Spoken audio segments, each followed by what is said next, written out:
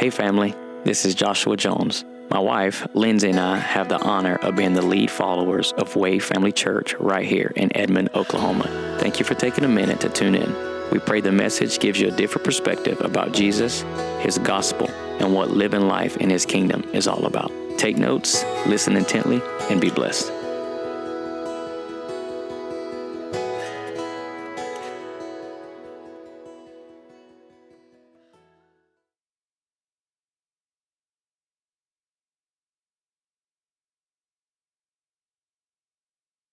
Well, let me get to my assignment.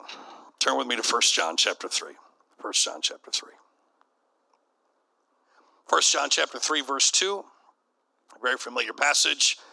Beloved, now we are the children of God, and it has not yet been revealed. This word revealed literally means made clear, made plain, made manifest, made known, and made visible.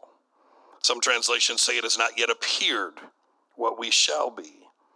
But when He appears, we shall be like Him. When He is revealed, we shall be like Him, for we shall see Him as He is, not as He was, as He is. And everyone who has this hope in Him purifies himself just as He is pure. Now, I read to you 1 John for a reason, and give me a few minutes just to lay a little bit of foundation. The reason I read to you 1 John is because I've been stuck in 1 John. Anybody that has listened to any of the messages I preached over the last couple of years, it feels like I've barely been able to get out of 1 John for quite a while. And one of the reasons why is 1 John is the only book in the Bible that tells us in noun form who God is. 1 John chapter 1, God is light, and in Him there's no darkness at all. 1 John 2 and 3, God is life. 1 John 3, 4, and 5, God is love. All of those three are the only nouns that describe the very nature and character of God. It's interesting how every time I put something up on social media like God is love or God is light or God is life, there's always those people that jump on and say, yeah, but God is also holy. And I say He's absolutely holy. God is full of holiness. He is totally other, but the word holy and holiness is an adjective. And the purpose for an adjective is to further describe the noun. So His holiness is still based on His light, His life, and His love. Someone else will say, but God is righteous. And I'm like, God is absolutely righteous. But once again, righteous is an adjective, and the purpose for Him being righteous is His righteousness is based on His light, His life, and His love. And then the big one, people say, but God is just, because for some reason the justice of God and the love of God are at war with each other for some reason in a lot of people's minds. And in the midst of that, rather than realize that, God absolutely is just, but again, just and justice is an adjective, and the purpose for an adjective is to further describe the noun, and God's justice is based on His love, because God is not retributive, God is not punitive, God is restorative, and He is reconciliatory, because fathers don't punish their children, they correct their children. Matter of fact, we even see the picture in the Old Testament, Zechariah 7 verse 9. It tells us, practice true justice, declares the Lord, true justice, and He says it's mercy and compassion. So God's idea of justice is not our idea of justice. Our idea of justice is if we were on the cross and we had just been beaten in our beards plucked and we had lost everything, we probably would have called 10,000 angels to come wipe some folks out. Let's be honest. I mean, I know you're more spiritual than me, but most of us would have called the angels down. Instead, God's response to injustice is mercy and compassion. Father, forgive them. They know not what they do.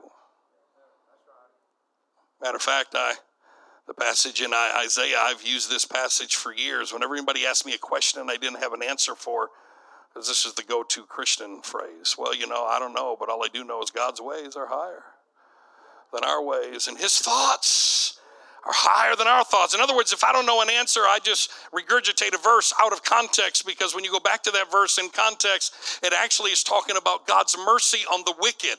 And how, in other words, God was saying, my thoughts that are higher than yours and my ways that are higher than yours is I'm nicer than you are. I'm more compassionate and more merciful than you are.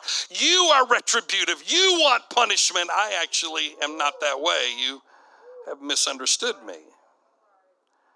And so, everything we must start with when it comes to the Scriptures is you start with the nature of God, and his nature is he is light, he is life, and he is love. Everything else flows out of that. Because if that's not your foundation, then you're going to have all kinds of crazy ideas of who you think God is. Your God's going to be the Greek god Janus. He turns this way and he's got a big smile on his face. He turns this way and he's scowling. And for those of you that don't know who the Greek god Janus is, how about Tommy Two-Face from Batman?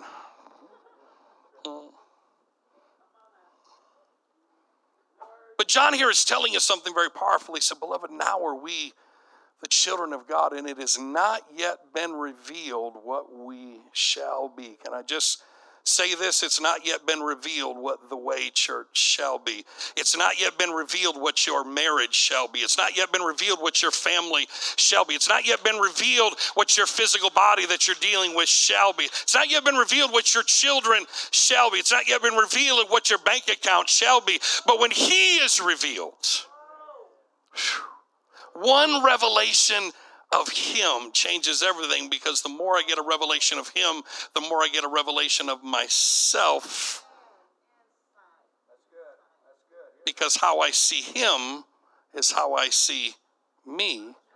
And then ultimately how I treat other people. And isn't it interesting? He said, those that have this hope, they purify themselves even as they are pure. Now, wait a minute. Why would you need to purify yourself if you're already pure? I mean, I don't know about you, but I was raised classical Pentecostal, and we stayed away from that verse unless we were going to talk about the rapture or second coming, because we interpreted it a total different way. Because why would you purify yourself if you're already pure? But we weren't pure, because I don't know about you, but I got saved at least 100 times before I was 15 years old. I mean, my relationship with God is he loves me not. He loves me not. I'm in the kingdom. I just got kicked out. My name's in the book. I think it just got erased. I hope there's autocorrect. I got saved over and over and over and over because we were constantly told how impure we were. We were told how useless we were.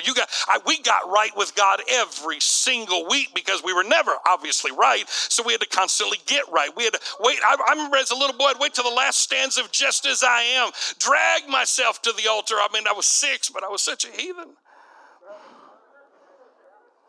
Because they constantly told us what we were not, constantly told us we were unworthy, constantly told us we were not pure. And this verse is very powerful because it gives us a theological concept that most people have not understood. There's a difference. Theology calls it objective truth and subjective truth. Objectively, you have been perfected forever. That's what Hebrews says. How many of you feel perfect?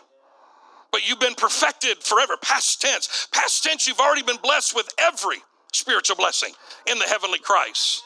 Past tense, you've been given all things that pertain to life and godliness. According to Thessalonians, your whole spirit, soul, and body has been, past tense, completely sanctified. I don't know about you, but my body don't feel real sanctified. I need to lose 20 pounds or so. According to the Apostle Peter, by his stripes you were healed. The truth is, God isn't healing anybody anymore. He healed everybody 2,000 years ago. The work was finished. You appropriate it by faith today, and it manifests. But that's the difference between grace and faith. It's so objective and subjective. Objectively, you have already been made pure, but subjectively, now you purify yourself. Because your spirit is already completely pure, but now you have to begin to believe that what God said about you is actually true. And the more you get a revelation of him, the more you get a revelation of yourself, and that hope causes you to not only believe that you are pure, but you begin to live pure, because somebody's not giving you holiness codes, and they're not saying purity is dotting the I's and crossing the T's and hemlines and hairdos and whether you got tattoos or not, but purity has to do with imputed righteousness and something that was imparted to you outside of you. So it has not yet been revealed what we shall be. But when he is revealed, one revelation of him changes everything. Now see, we're living in a very unique season in the kingdom. First of all, how many of you in here were born before the year 2000? Good portion of you. Few of you not. Every one of us born before the year 2000, we have a unique thing that only 7 generations have experienced. We are only one of 7 cross-millennial generations. Do you know that of all of mankind that we have history for, there's been hundreds of people who've been born in one century and have a foot in another century. But only one of 7 that has 1 foot in one millennium and another foot in another. The reason that's important is because a day with the Lord is 1,000 years, the prophet tells us, and 1,000 years is as a day. And every time you step into a new millennium, you step into a new day. And when you step into a new day, it's a new way. And when you step into a new day, everything starts to change. I remember in 1999, the Holy Spirit said to me, he said, in the first few decades of the new millennium, I'm going to strip from the church everything I never told her to do. He said, all the programs, all the stuff that they're wearing themselves out with. He said, I'm going to start removing it. That's why in the last 20 years, the big buzzword has been deconstruction, because people, all the stuff they were taught, all of a sudden they're deconstructing from it. The problem is a lot of people aren't reconstructing Christ in some of their deconstruction. But then we hit 2020, and now everything's shut down, and we couldn't do all the stuff that we were doing before. And I'm convinced that was a good thing, because God's maybe trying to get us back to the simplicity of being a household of faith and being family, and getting us to a place of continuing the apostles' doctrine, fellowshipping, and building community. Maybe it's just that simple. Maybe all this other stuff that has exhausted us was never something he breathed on in the first place. But this is where most of the church is right now, especially with leaders. Everything most people learned about God, they learned in this day. And now we're stepping into a new day, and everything is changing. And people that are still stuck over here, they're good people, they're godly people, they're going to heaven, they're loved by Jesus. That's not it at all, but this is why, have you noticed how many people are just uncomfortable in the season we're in? It's because this is what's happening, and I'm just telling you, I ain't going any further than that right there. I'm just, because I might never get back up. I'm just, but listen, the church right now is doing the splits. And people that learn something, because the prophet said this, he said, on the second day I'll revive you, but on the third day I'm going to raise you up to live in my sight. Now we know that was prophetically speaking of Jesus, but we also, listen, Jesus died and rose from the dead day before yesterday, because the day with the Lord is 1,000 years. 1,000 years is as a day. And the last 1,000 years has all been about revival. It's all been about experiencing things. But when we stepped into the new millennium, we stepped into a new day in God, a third day from the resurrection. And he said, on the third day I'm going to raise you up to live in my sight. And it's literally translated, I know I'm from the north and I talk fast, but stick with me. I'm trying to get everything in a short amount of time. He said, on the third day, I'm going to raise you up to live in my sight. And it's literally translated, I'm going to raise you up so you can see how I see. In other words, he said, I want you to go beyond seeing me hanging on a cross. And I want you to get up to the throne room. I want you to begin to see a perception. I want you to learn how to live the ascended life. You see, the difference, the last 1,600 years, first 400 to 500 years of the church was very different than us. I get accused all the time. People say, you're just trying to come up with all kinds of new stuff. You're getting rid of foundations. I said, actually, you're believing in new stuff. The stuff I'm talking about is what the first 400 years of the church actually taught and believed. And then Augustine jacked it all up, and then Justinian, the emperor, took it to another level and started the Dark Ages. Just study a little church history, you realize where some of that comes from. And in the midst of all of that, I realized something powerful a few years ago, that the Western church, Catholic and Protestant, we put all of our focus on the cross because the main problem the Western church believes was the problem was sin. The Eastern church puts a focus on the resurrection and the ascension because they believe the problem that Adam brought into the world was death. Let's be honest, those of us that have been raised in the Western church, we hear one sermon a year on the resurrection, Easter Sunday. And yet the early church talked about the resurrection more than they did everything else. They gathered around an event, and the event was the resurrection. And something changed between his death on the cross and the resurrection to such a degree, and I'd encourage you to read it later in Luke 24, but it talks about the road to Emmaus, or the Emmaus way. Now, allow me to kind of shift a gear and take you somewhere. The word Emmaus means refreshing springs. So the Emmaus way is a place of a refreshing spring, and it says that Two disciples were walking, and Jesus appears to them, and they don't recognize him. I want you to think of this. These were not just anybody. Jesus had 70 disciples. Out of the 70, he chose the 12 and called them apostles, but that means he still had 58 other people that ran with him on a regular basis. These are people that ate with him, that knew him, that talked with him. They knew what he looked like, but yet post-cross, post-resurrection, when he appears, they don't know who he is.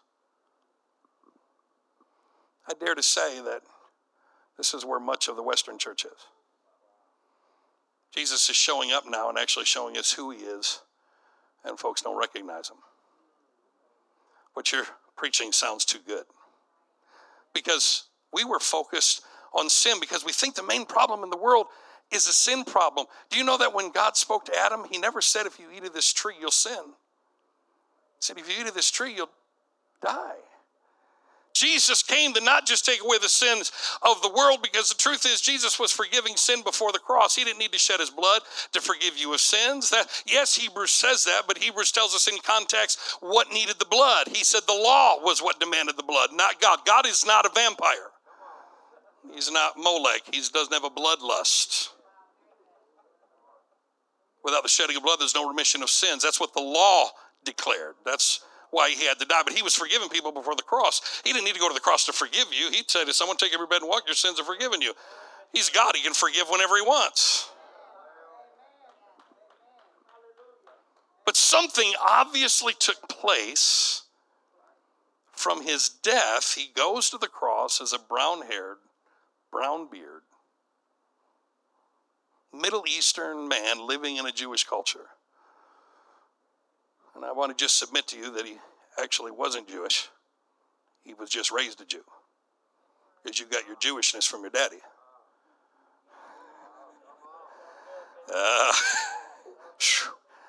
You don't get your Jewishness from your mama. That's why Paul speaks to Timothy one day, and he said, listen, man, he said, I see this great faith in your mother and your grandmother, and you learn this unfeigned faith from them, but you're still intimidated because your daddy was a Greek, and that means you're actually a Greek, and they won't let you in the temple. And Timothy is a grown man. Paul took and circumcised him so he could come to the temple with him. And I was like, but I said to my spiritual papa one day, I said, I love you and I trust you, but I'm just telling you right now that ain't happening. You want to circumcise a grown man, I want to know, number one, have you been trained? And will there be some serious whiskey involved or some morphine or something?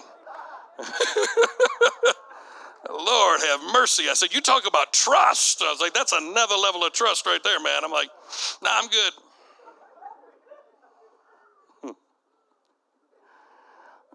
That's why Jesus was born under the law. Listen to this. Not to keep the law, but to fulfill the law. I've got it several times in my book. Jesus actually broke the law of Moses on a regular basis, but he never broke the law of God. The law of God was always love. He had no problem touching people he wasn't supposed to touch, doing things on the Sabbath he wasn't supposed to do. The reason he got crucified, they were so mad because he was always messing with the law. He was doing stuff he wasn't supposed to do, and they're like, oh, you anger us so much. But he come to fulfill the law. Fulfilling it doesn't mean keeping it. Because love is the fulfillment of the law. And so something obviously took place, and I've been convinced of this over the last several years. We have people who have met Jesus just like these disciples. Genuinely met Jesus, but the Jesus they met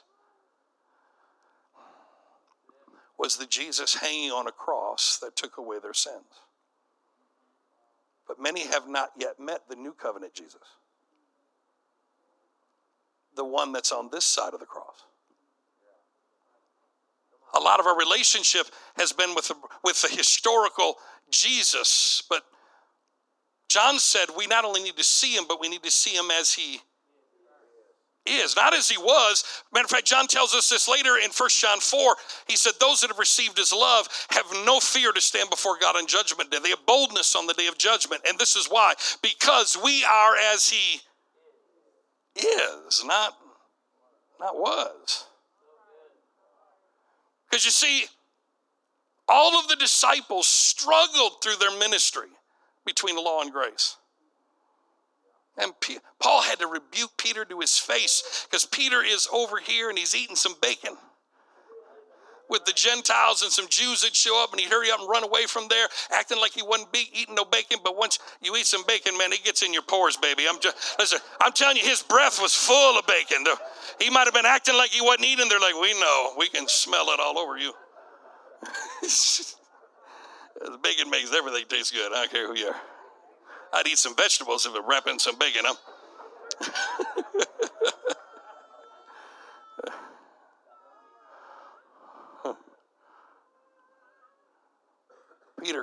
Peter shows up to Cornelius' house. Jesus tells him to take the gospel to the uttermost parts of the earth. 7 years later, they barely got outside of Jerusalem. Shows up to Cornelius' house after God takes him up and shows him this incredible vision of calling nothing unclean that he has made clean. And he rolls out all this wonderful Texas barbecue, and it rolls down, and he's like, man, I've never eaten nothing like that. I ain't got nothing to do with that. And he said, take, eat, for what I have called clean, do not call unclean. And then some guys from Cornelius' house show up, and Peter shows up to his house, and he said, God told me not to call any man. God actually didn't say anything about telling any man. He was talking about some barbecue. But then Peter said, that's a metaphor. I'm not to call, listen to this close, I'm not to call any man unclean that God has made clean. So when did he make everybody clean? 2,000 years ago. So how come everybody ain't acting clean? Because they don't believe they're clean.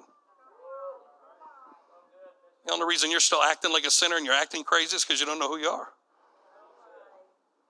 What caused sin to come into the world was a stolen identity. The serpent showed up and said, if you eat of this tree, you'll be like God. Adam and Eve should have said, we already are. They were already in his image and likeness, so he deceived them into believing something about themselves that was not true. And because they believed it and they acted on it, that's what produced sin in the world. And so we deal with what the Western church has done with is we've dealt with the fruit and we never dealt with the root. And so we preached on sin over and over and over and wondered why everybody kept sinning, because the strength of sin is the law. The more you talk about sin, the more people do the sin, even though God's not counting men's sins against them. But for some reason, we never go to that passage in 2 Corinthians 5. God's not holding your sin against you. He's not imputing it. It's a moog issue. Matter of fact, it's such a moog issue that when you bring your sin up to God, he looks at you and says, I have no idea what you're talking about, because I not only forgave you of all of your sin, I cast it as far as the east is from the west, never to be remembered again. I literally have amnesia when it comes to your sin. Maybe that's why James tells us to confess our sins one to another, because confessing it to him, he's like, huh?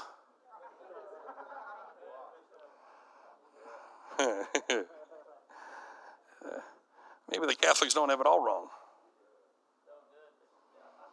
Maybe it's because who we sin against is each other. Maybe we need to make things right with each other rather than constantly saying, well, I made it good with God. Well, that's good, but I can't judge that. I have no idea if you made things right with God. Did you make things right with me? Did you make things right with that neighbor of yours? Because that's the issue. Well, you see, when sin is the main focus, and the death and the burial, and listen, we still preach Jesus Christ and him crucified, but most of us, that's the main gospel we heard. It's this Jesus over here. I'm convinced one of the reasons why Paul didn't struggle with mixture is because Paul never met the pre-resurrection Jesus. All Paul knew, Paul on the Damascus Road experiences Jesus as he is, not as he was. Because you got to understand something. Not everything in the New Testament is the New Covenant. Not everything in the Old Testament is the Old Covenant. The New Covenant did not start until the resurrection, because the testator has to die in order for the covenant to be enacted. So when Jesus was speaking, he was speaking as a Jew to people that were under the law. He was speaking to no Christians, because there were no Christians yet. There were no Christians till after the cross. No one had been born again. Are y'all with me? Listen, that's a huge wow to a lot of people. That blew me away in 1993 when my spiritual mama told me that. I said, huh? I've been to Bible school 5 years. Nobody said that to me. See, Jesus was a master. Matter of fact, when he would teach, he taught in parables. He didn't make it plain. Now, he was carrying the new covenant in his blood. He was the personification of what the new covenant looked like. But Jesus would do stuff like this. He would say to his disciples in John 13, he said, as I said to the Jews, now I say to you. But wait a minute, all the disciples were Jews. So what does that mean? He's telling Jews, as I said to the Jews. And they're like, well, we're Jews. But every time he says the Jews, he's talking about the religious system. It's not anti-Semitic. What he's saying is, this is what I told all those law keepers.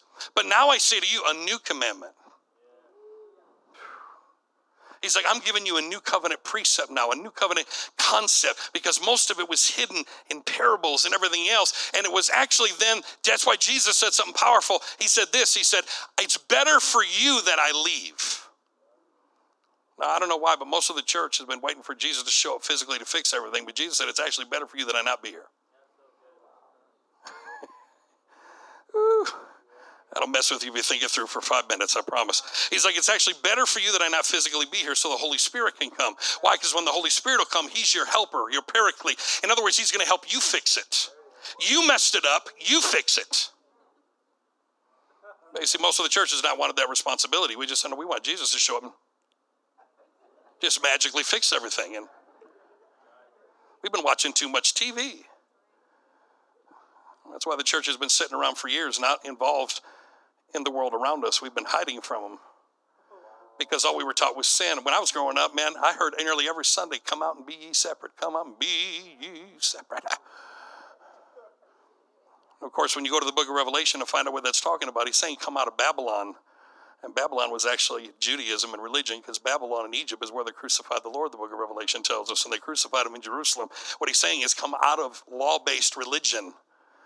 Not come out of the world around you, for God so loved the world. He's not ticked off at the world. He loves. And guess what? He's the Savior of the, he's not the Savior from. He's the Savior of the world. But you see, when all we put our focus on is the Jesus on this side, then everything is a focus on sin, because Jesus, before the cross, it was Jesus plus the law. It's Jesus plus the law. Matter of fact, that's all the disciples knew was Jesus plus something. But then he rises from the dead. And now it's just Jesus.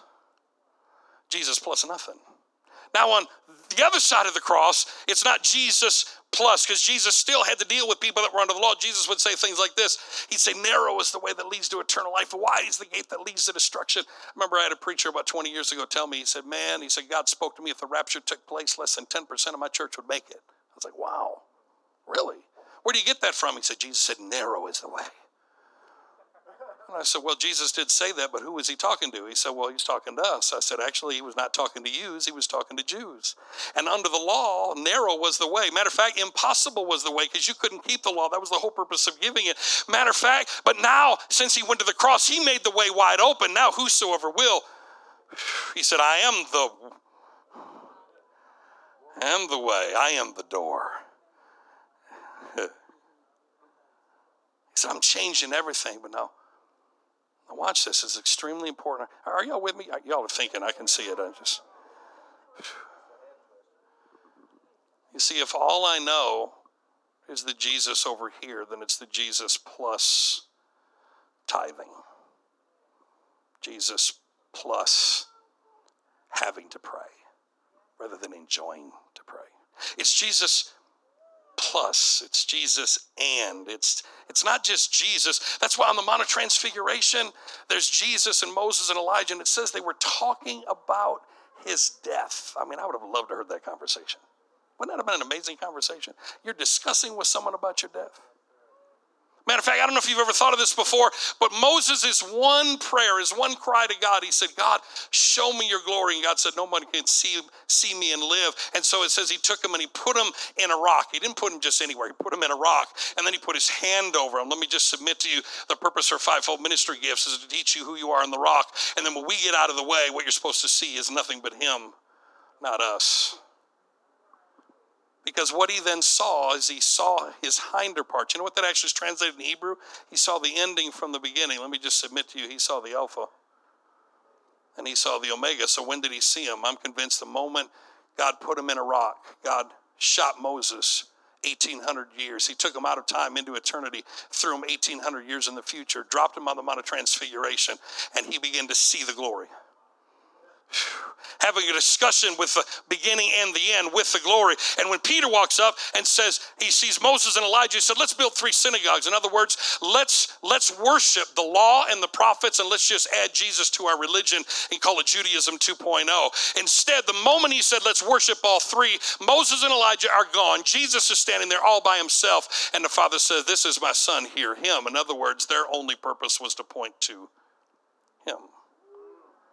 And I'm convinced that God then shot Moses back up into eternity, took him 1,800 years in the back, dropped him on the mount, and he came down, and the people couldn't look at him because he had the glory of tomorrow on his face. See, it had not yet been revealed what he shall be, but when he is revealed, you see him, it changes everything. So why were these men on the road to Emmaus? You know, one of them, his name was Cleopas. And you know that history tells us that that was Jesus' uncle? Joseph's brother. Can you imagine your own uncle don't even recognize you? Let me tell you, the more you begin to really comprehend the gospel and the more you begin to see Jesus as he is, the less people you used to run with will even recognize you. You start talking to them about the Jesus that you serve, and they're like, this is foreign to us. We don't even know who you're talking about. Like, you've been going to what church, and they've been teaching you what? It must be cultish. They're teaching you that God is how good? He can't be that good.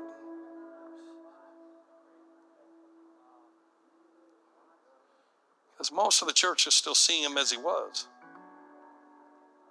rather than as he is. Because the more I get a glimpse of him ascended, and not only that, this is the beautiful thing. Not only do I get to see him as he is, I am where he is. According to Revelation, he says, to he that overcomes, I'm going to cause him to sit with me on my throne as I sit with my Father on his throne. Matter of fact, he said, you're now seated in heavenly places in Christ Jesus. In other words, I need you to listen close to this. You don't just go to heaven when you die. You went to heaven when Jesus died. Because when he died, you died with him. When he was buried, you were buried with him. When he was quickened, you were quickened with him. When he was raised, you were raised with him. And when he was seated, you were... Stop freaking out about whether you're going to get into heaven. Jesus takes care of the heaven issue. You just got to start believing that you actually are where he says you are. And those that have this hope purify themselves as they already are pure. In other words, you're better than you think you are. You're better than you're acting. And I made up my mind, man, when I had a church full of these young Hispanic gangbangers, I'd walk up to them every week and I'd hit them in the chest because I had some big old boys. I'd hit them in the chest and I'd say, you're better than you think you are, buddy. I'm here to tell you that you're better than you think you are. You're better than you're acting. And I'm going to keep telling you who you are till you start acting like it. I'm going to speak to the sun in you and not the sin in you. I'm going to begin to speak to that light that is already on the inside of you that you didn't even know is there. Because when you begin to see him, now, well, watch this. Help me, Jesus. I got to stop. So what exactly changed about Jesus between the cross and the resurrection? How could they not recognize his form? These are people that knew him, his uncle. This guy would have known who he was. How did he not know him? How did he not see him? About 8 years ago at my church up in Michigan, God had me preach a series on leprosy. Man, when he started speaking to me about leprosy, it was bugging me. I'm like, I don't want to talk about leprosy. Lepers. Leprosy is a picture all through the Old Testament of sin. It's of death. Lepers were stuck outside the camp. I'm like, why do you want to talk to me about leprosy? Until it hit me that when you study leprosy in the Old Testament, whenever someone was stricken with leprosy, it turned their hair white.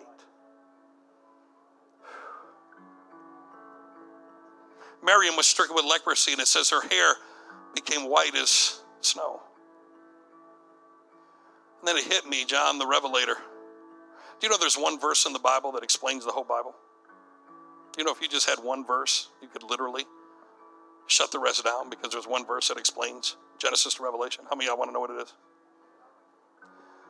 Revelation 1 verse 1. A revelation of the Lord Jesus Christ. An unveiling an appearing. It's not a revelation of the future, and it's not the book of Revelations. People that want to argue with me about the book of Revelation, the moment they say the book of Revelations, I'm like, we're not going to have a real intelligent conversation right now.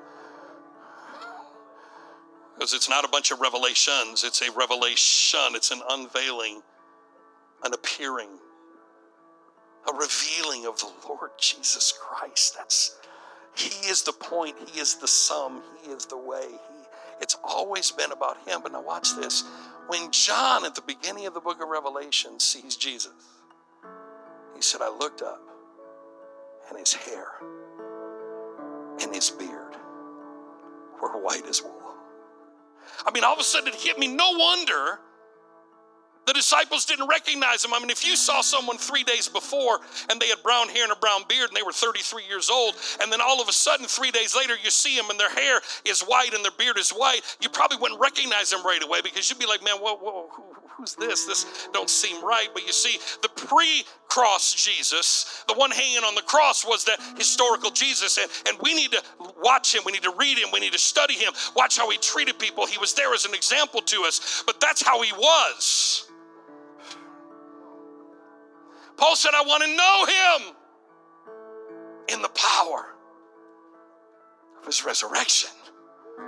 He's like, I want to see him as he is. And I want to just submit something to you, that when Jesus went to the cross, he who knew no leprosy,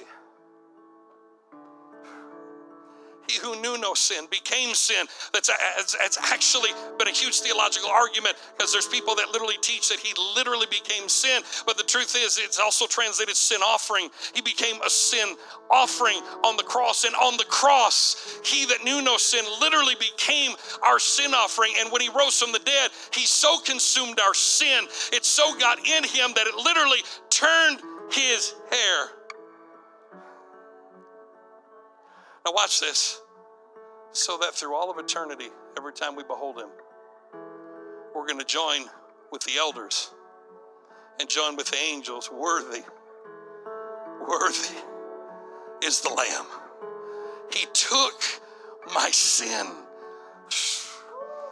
away for all of eternity. Every time I behold him as he is, I'm going to be reminded, that in his resurrection, he literally changed everything. That in his resurrection, now he's not just, listen, no matter what these preachers tell you, he didn't come the first time as a lamb and he's coming back as a lion. Matter of fact, we get that from the book of Revelation, because the angel said, behold the Lion of the tribe of Judah. But when John turned and looked, all he saw was a lamb. He was a lion in his attack on death and sin. But the lamb is always going to be a lamb. There's a lamb seated on a throne right now. He's full of white hair and white wool, and he's reminding us, I did all this for you and I did all this as you, and now you're seated with me. Just see me now as I am, and if you'll see me as I am, you'll begin to see you as you are. And when you begin to see and perceive, that's why, man, you didn't sing today by accident. Open the eyes of my heart, Lord, because I'm telling you, it's all about, I want to one glimpse. It's not yet been revealed what we shall be, but when he is revealed, we shall be like him, for we shall see him as he is. And we that have this hope purify ourselves, even as we are already pure, because all that's happening is we subjectively now need to experience what is objectively already true of us. He already finished it 2,000 years ago, but now you got to begin to experience it for yourself.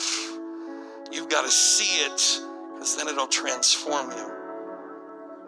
Listen, I want to just submit this to this house, that what this house has been releasing over the last 2 years is the Emmaus way. This is a refreshing spring in the midst of all kinds of religion. And those two disciples are not an accident. It was two of them, because this is your second year anniversary. 2 is the number of Jesus, because he's the second person of the Godhead, but it's also the number of covenant, and it's also the meaning of agreement. And it was an accident that there was 2 there, and the message that got released to those 2 completely transformed them from one covenant into another covenant. And everything that you guys have been releasing over the last 2 years, that Emmaus way. unveiling Jesus to people that maybe he was skewered, because a lot of the Jesus that was presented to a lot of us isn't the Jesus that some of you are experiencing today. I was exposed to an angry Jesus, a ticked off Jesus, constantly in a bad mood. I was taught that he came the first time as a lion, but when he comes back, Rambo's coming back to slaughter all of his enemies, even though he tells us to love our enemies, but he's going to come back and slaughter all of his. Kind of seems a little hypocritical, but that's another discussion. I think it's beautiful he never told us to love his enemies. You ever wonder why? Because he has none. How do we know that? Because no greater love is this than a man laid down his life for his friends, and he laid down his life for everybody, so he has no enemies. He said, love your enemies. He said, I'm going to cause you to spread a table in the presence of your enemies, because if you'd ever share a meal, you'd find out you got a whole lot more in common than you thought, and you might stop being enemies if you'd actually sit in dialogue with each other. If you'd stop fighting. See, in this season going forward, this resurrected, ascended life is going to begin to flow out of this place. And I'm telling you, I heard this prophetically just to release into this house that Way Church is not just a church, it is a movement. And when men aren't moving, it's just a bunch of men standing around staring at a cross, staring at a T. There's something when you put the move in the men and you gather around a finished work. It becomes a movement, and it brings transformation, because sons and daughters are going to be released, not just out of this house and through this house, but it's bigger than Oklahoma City region. It's other states that are going to be starving for the character and the life that you are carrying on the inside of you. Nations are going to be blessed because of what flows out of this house. Songs are going to flow out of this house. Life is going to flow out of this house, but it's going to be the ascended life. It's going to be the power of the resurrection. That doesn't mean we still don't preach the cross. Yes, Paul said, I want to know him in the power of his resurrection and the fellowship of his suffering, and be made conformable to his death. But we don't put the focus on all the sin and all the mess. We put the focus on the Son. Because the moment you see him, you're going to start living pure. You're going to live holier by accident than you ever could have on purpose. Because when you see him, you're changed.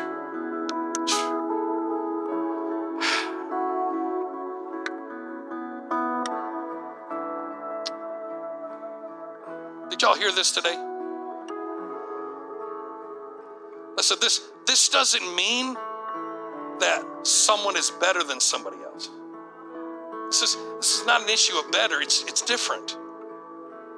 There's wonderful people all around this region that preached this morning, and people that were encouraged this morning, but they're not purifying themselves as they were pure, because they were told this morning how impure they were. Remember a few years ago, I was sitting with my friend, Dr. Lynn Howes. We were doing a conference together, and the Lord had been dealing with me about a verse where Paul said this. He said, study to show yourself approved unto God, a workman who needs not be ashamed, rightly dividing the word of truth. But God kept stopping me at study to show yourself approved. Study to show yourself approved unto God, a workman who needs not be ashamed. Then it dawned on me, God said, why is it that most of your studying is to find out what disapproves you and what disqualifies you? He said, I want you to study to show yourself that you are approved of God, a workman who needs not be ashamed. Why? Because he took all of your shame. And if you're rightly dividing the word of truth, if you're an able minister of the new covenant, you're going to be qualifying people, not disqualifying people. You're going to be teaching them who they really are. And that changes everything. Lift your hands. Open the eyes of our heart, Lord. Open our hearts, open our minds. We want to see you, we want to perceive, we want to know, and we want to understand. I ask that you seal the seed of this word deep in every one of our hearts and minds. We want to know you in the power of your resurrection. Transform us like you and only you can do, Father. We'll bless you for it. In Jesus' name. In Jesus' name. Thank you for taking a moment to listen in to what Jesus is doing right here at Way Family Church in Edmond, Oklahoma. If you want to be a part of helping us to continue to share the gospel and get it out to as many people as we can, you can do that via Cash App at $Way Family Church, or you can visit our website at wayfamilychurch.com and click on the Giving tab. For more information about Way Family Church, you can connect with us on all social media platforms or simply go to wayfamilychurch.com. Be blessed.